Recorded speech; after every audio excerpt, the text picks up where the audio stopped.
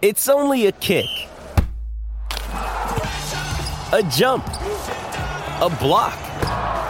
It's only a serve. It's only a tackle, a run. It's only for the fans. After all, it's only pressure. You got this. Adidas. Palmerbet on the edge of the box. Oh, it's a straight-up screamer! Download our app today and enjoy straight-up screamers this FIFA World Cup with great odds, great promos and same-game multi at Palmerbet. Gamble responsibly. For Gamblers' Help, call 1-800-858-858. Want to witness the world's biggest football game? Head to iCanWin.com.au, predict Australia's score with a crystal ball, and it could be you and a friend at the FIFA World Cup Qatar 2022 semi-finals, all thanks to McDonald's. Maccas, together and loving it. TNCs apply. Big talk, big opinions, the panel. Talk to me, yeah. Well, we've got a rugby writer and entrepreneur, I should say, in terms of what he does. Does a little bit of everything, Jamie Wall, but very strong in terms of his views on rugby in particular. And Andrew Gourdie of News Hub with us. I'll start with you, Andrew Gourdie. You realise Shane Warne has been responsible for dismissing 708 people in Test cricket, and now he's dismissed you, apparently. Can you tell us about that, please? Oh, mate, and I'm absolutely crestfallen about it. I've just been rocking back and forth in the corner ever since yesterday morning, blocked by Shane Warne. I'm absolutely devastated, Smithy. I'm sure you can understand how I feel about this. Yeah, look, I mean, it's a pretty short story, really. You might have seen Shane's sycophantic tweet after India, of course, beat England in the fourth test, and he's copying in his mate Virat Kohli and congratulating them on another terrific win. What you guys have all achieved together over the last 12 months, absolutely magnificent. Clearly the best team in the world, blah, blah, spew. I just said, I swear there's nothing more nauseating on Twitter than former cricket stars pandering to their Indian followers. He's not the only one. They all do this. And I know why they're doing it. Obviously, there's a big audience there and they love a like and they love a retweet or several thousand. And Shane didn't like this, so he just blocked me, which I'm delighted about. And in fact, some people have actually suggested that it's a great achievement, a badge of honour, if you like. So, I'm quite happy with it, to be honest. Well, it's good to know you're over it. I mean, it's you're not dwelling on it. Yeah, it's a good thing. No, not at all. No, it's all good. All good. I mean, why would I be upset about this, Smithy? I know, Andrew. I know. Why would you? That's what I'm just saying. I'm surprised I was even. Exactly. Exactly. I'll get across to you very quickly, Jamie, while the steam settles, and ask you about 12-a-side rugby. We've only between us, we've only had about 2, 3, 4 hours to digest the whole prospect of this thing. Initially, what are your thoughts? 12-a-side like the IPL? Yeah, good morning, guys. I just would like to say, in terms of Andrew Gourdie pissing famous people off, this guy only really ranks somewhere in the middle, so well done, mate. But, yeah, 12-a-side rugby... 12-a-side rugby, at the moment, I mean, my initial reaction is it's just a press release. There's nothing really kind of behind it. It's sort of left up to our imagination to figure out how this is going to work. And got to really echo the sentiments of Tony Johnson you had on just before, who said, and I agree with him, I'm all for innovation in the game, but, how this is actually going to work is another matter entirely. It's a pretty tricky one. And I have to say, it's not the most impressive launch that I've ever seen. Their website is very lacking in detail, and the only names they've got behind it that I could recognise anyway are Steve Hansen and Steve Chu, which is like, yeah, okay, it's Steve Hansen, but it's not exactly a couple of guys who are really going to excite a new massive audience into rugby the way that the 100 or the IPL has done. And the fact that they've just blatantly name-checked both of those things just shows where they're...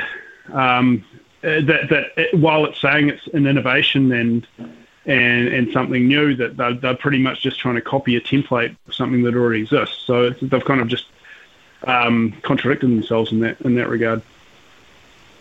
What interests me about this whole thing, Gords, and I'm sure you're going to be snapping on the heels of someone today trying to find some meat on the bone of this story, but When you look at the IPL, you are looking at a huge beast in Indian cricket. You're looking at a whole lot of money, but you're looking at one. You're not looking at a lot of people having to buy into it. You're not looking at a lot of cricket nations having to buy into it. India rule. They rule with an iron fist. There's no doubt about that. And the fact that this competition, this IPL, has been restarted after being canned is evidence of that in my mind. So this is you can't. I don't think you can liken it to this in terms of administration. No, I agree with a lot of Jamie's just said. I think comparing it to the IPL is maybe a step too far. That's clearly what they're trying to model it on. But I think it's more akin to the 100, isn't it? It's more akin to a franchise-based competition, short and sharp, something new and innovative. They can put that sort of tag on it, I suppose. But really, there is nothing terribly innovative about this. They're just saying that there's money to be made with franchise competitions that basically come up out of nowhere. So let's try and get ourselves some of that. There are some, like my instant response when I saw this last night was to dismiss it because, like Jamie says, I mean, I'm sitting here watching this 30-second video and it's just a whole lot of nothing. Like it almost feels like that European Super League concept that came, the Football European Super League, which was just awful. It was just a website with a bunch of club badges on it. There was absolutely zero detail to go with it. And this is just a flashy video that's been made by, some graphic designer on a computer program, probably in the space of 10 minutes. 12-a-side rugby and 8 franchise teams and global superstars. Like, yeah, but who? There's zero detail here. The one question I have, though, and that's something I'm sure we can all agree on, is where there's money, you'll be able to attract the players. And they're saying that this is going to be played in August. Well, instantly that makes you go, well, how on earth are you going to get the best players from right around the world to compete in this? Because that's usually when these players are tied up playing international rugby.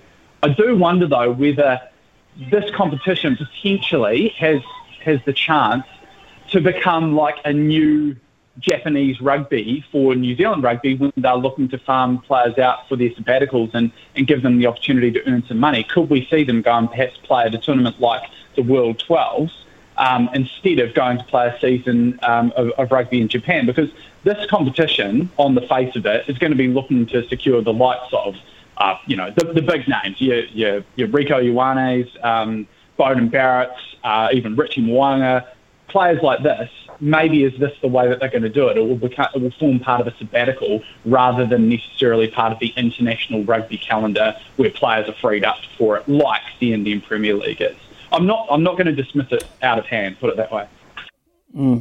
Okay, well, we'll just leave you guys sitting, if you will possibly do that for us, please. We'll go to a news break. When we come back, we might look at perhaps what the Warriors have got to deal with these two idiots who have let them down at the weekend, and possibly the subject of MIQ priority or facilities for sporting people returning home. It's just after 10:30. Here's Trudy. Big talk, big opinions, the panel. Talk to me, yeah. Andrew Gordy and Jamie Wall with us this morning on the panel. Jamie, Jordie Barrett is, I won't say pardoned, but he doesn't have to suffer any more in terms of punishment. What do you make of that whole scenario now that it's apparently done and dusted? Well, I don't think it is done and dusted. I think there's going to be a lot of conversations around the application of red cards and then what happens after they're given out, because that's now 2 red cards. Ironically, the other one being Marika Korobeti, who was involved in Jordie's incident on the weekend, that test players that have received red cards and then been found to be kind of not guilty after the fact. So now the pressure's back on the referees because they're essentially being told by the governing body, well, you guys are getting it wrong. And I don't think that's fair because according to the laws of the game, I mean, you can say what you want about the rules and the things that the ref had to follow, but he actually got that one right. There was contact with the head.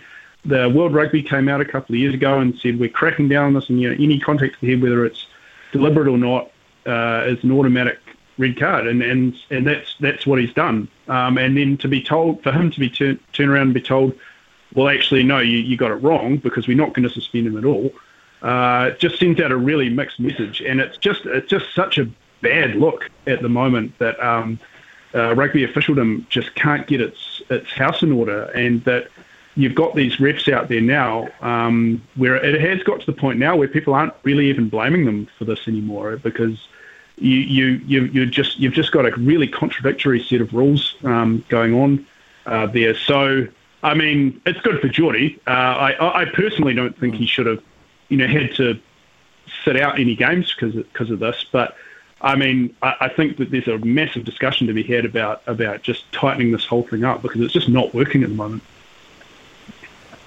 Goods, on a totally different tangent.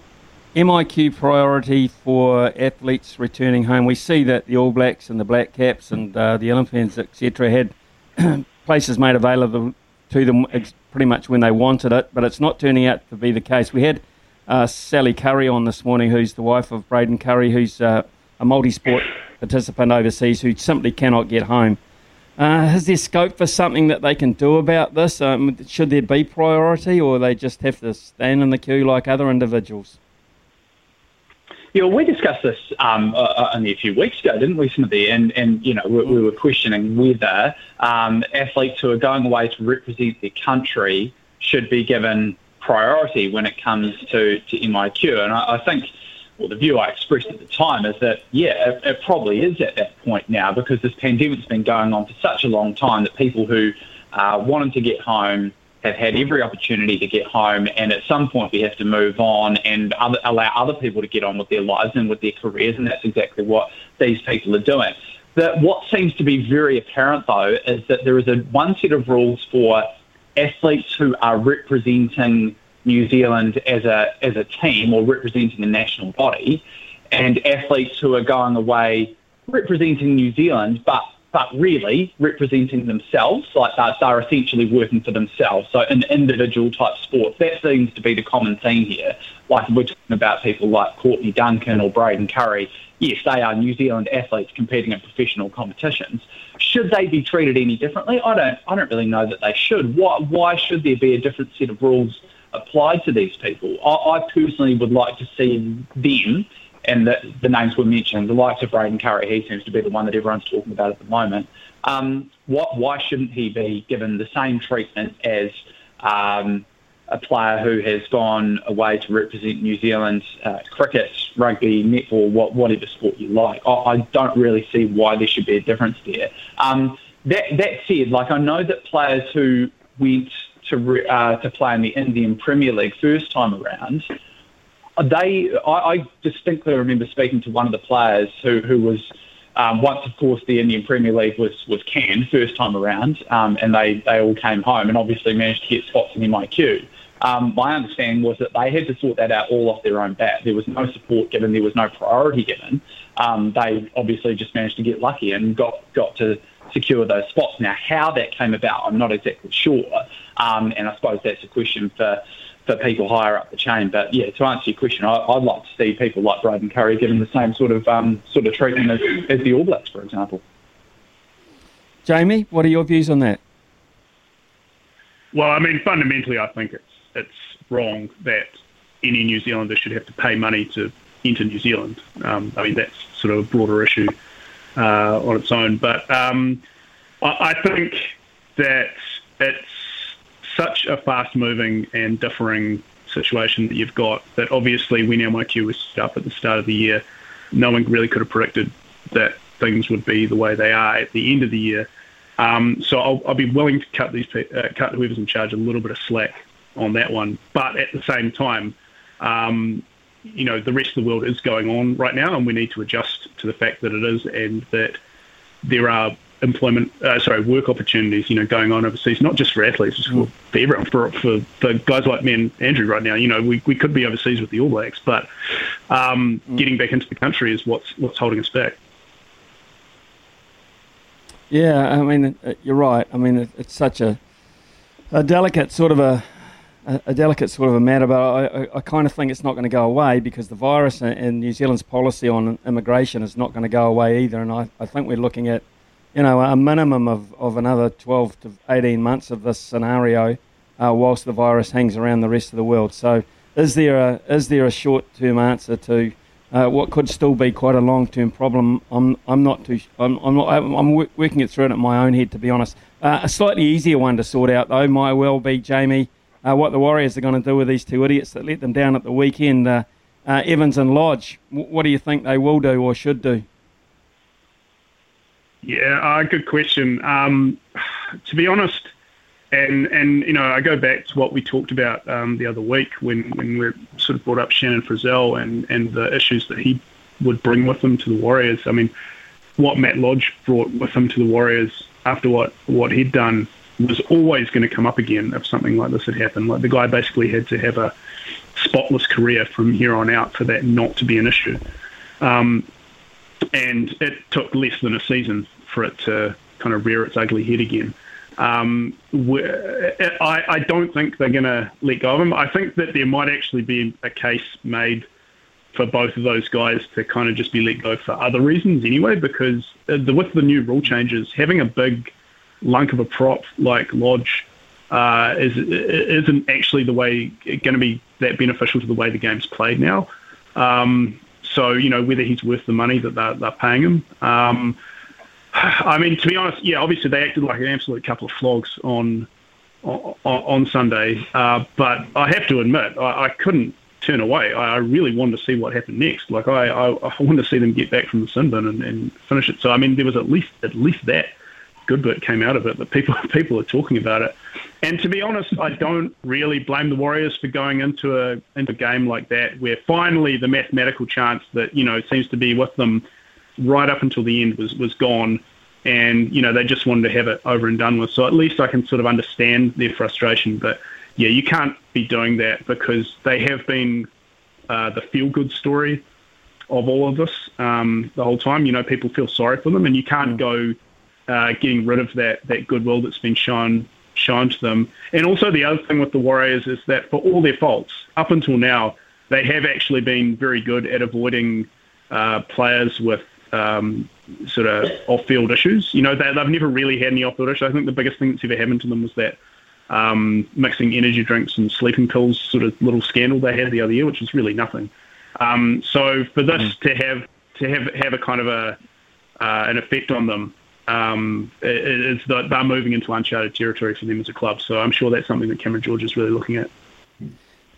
And Andrew Gordy, unlike Shane Warne, I will give you the last say. Oh, look, my thoughts on this Warriors issue is that, well, I'll split it into two. Kane Evans has got to go. He's an absolute liability of the player. He's brought absolutely nothing on the field except for trouble, and he's just simply not good enough, I don't think, to justify saying, yeah, let's give him another chance. So I'd get him out of there straight away. I do hear you, Jamie, what you're saying about Matt Lodge.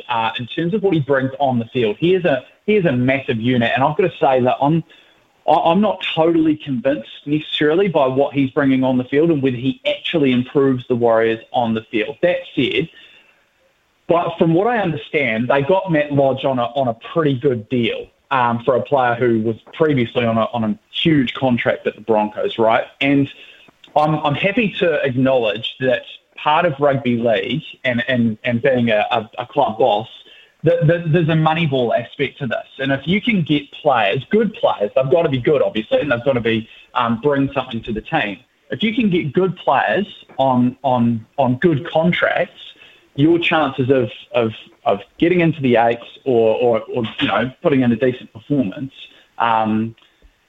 throughout the season improves dramatically. Now, I think that's where they've got to make the decision on Matt Lodge. Is he really bringing on the field what they need to from their forward pack? Because they've bulked up this forward pack something massive in the last couple of years. That seems to be Peter O'Sullivan's modus operandi here in terms of transforming the club on the field. But yeah, I'm starting to question whether is that actually the right way to go at the moment. I think that's more the big question they've got to answer around Matt Lodge, because yeah, he brings a few issues and we're seeing that now.